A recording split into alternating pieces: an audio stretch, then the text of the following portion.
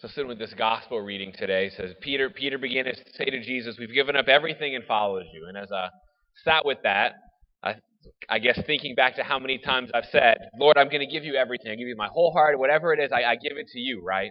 And then I think to how many times I actually meant it, right?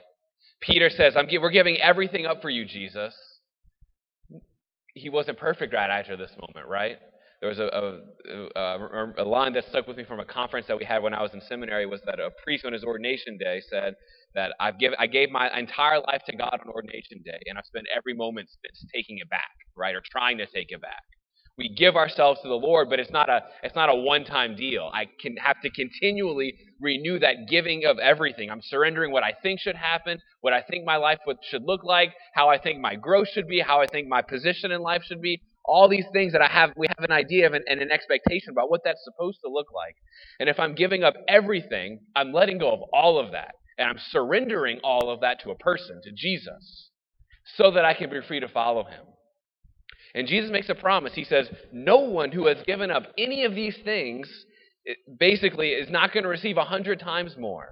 Every single person who gives up everything to follow Jesus receives more than he could ever hope to ask or imagine. 100 times whatever you gave, whatever you surrender to him, he's going to give to you. Yet sometimes, most of the time, we still struggle with that surrendering part.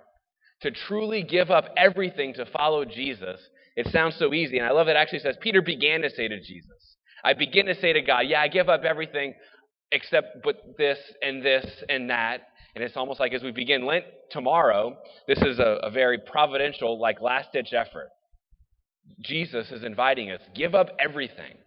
Give up your expectations, give up whatever you think your hopes are, wherever you think your Lent is supposed to look like even give all of that up to Jesus so that he can give you the 100 times more that he has in store for you.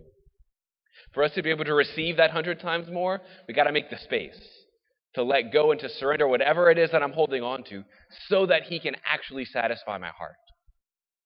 So in less than 24 hours begin Lent. Let's pray for that grace of surrender at the last minute to make space for whatever it is God has to give us at this season and this year. Amen.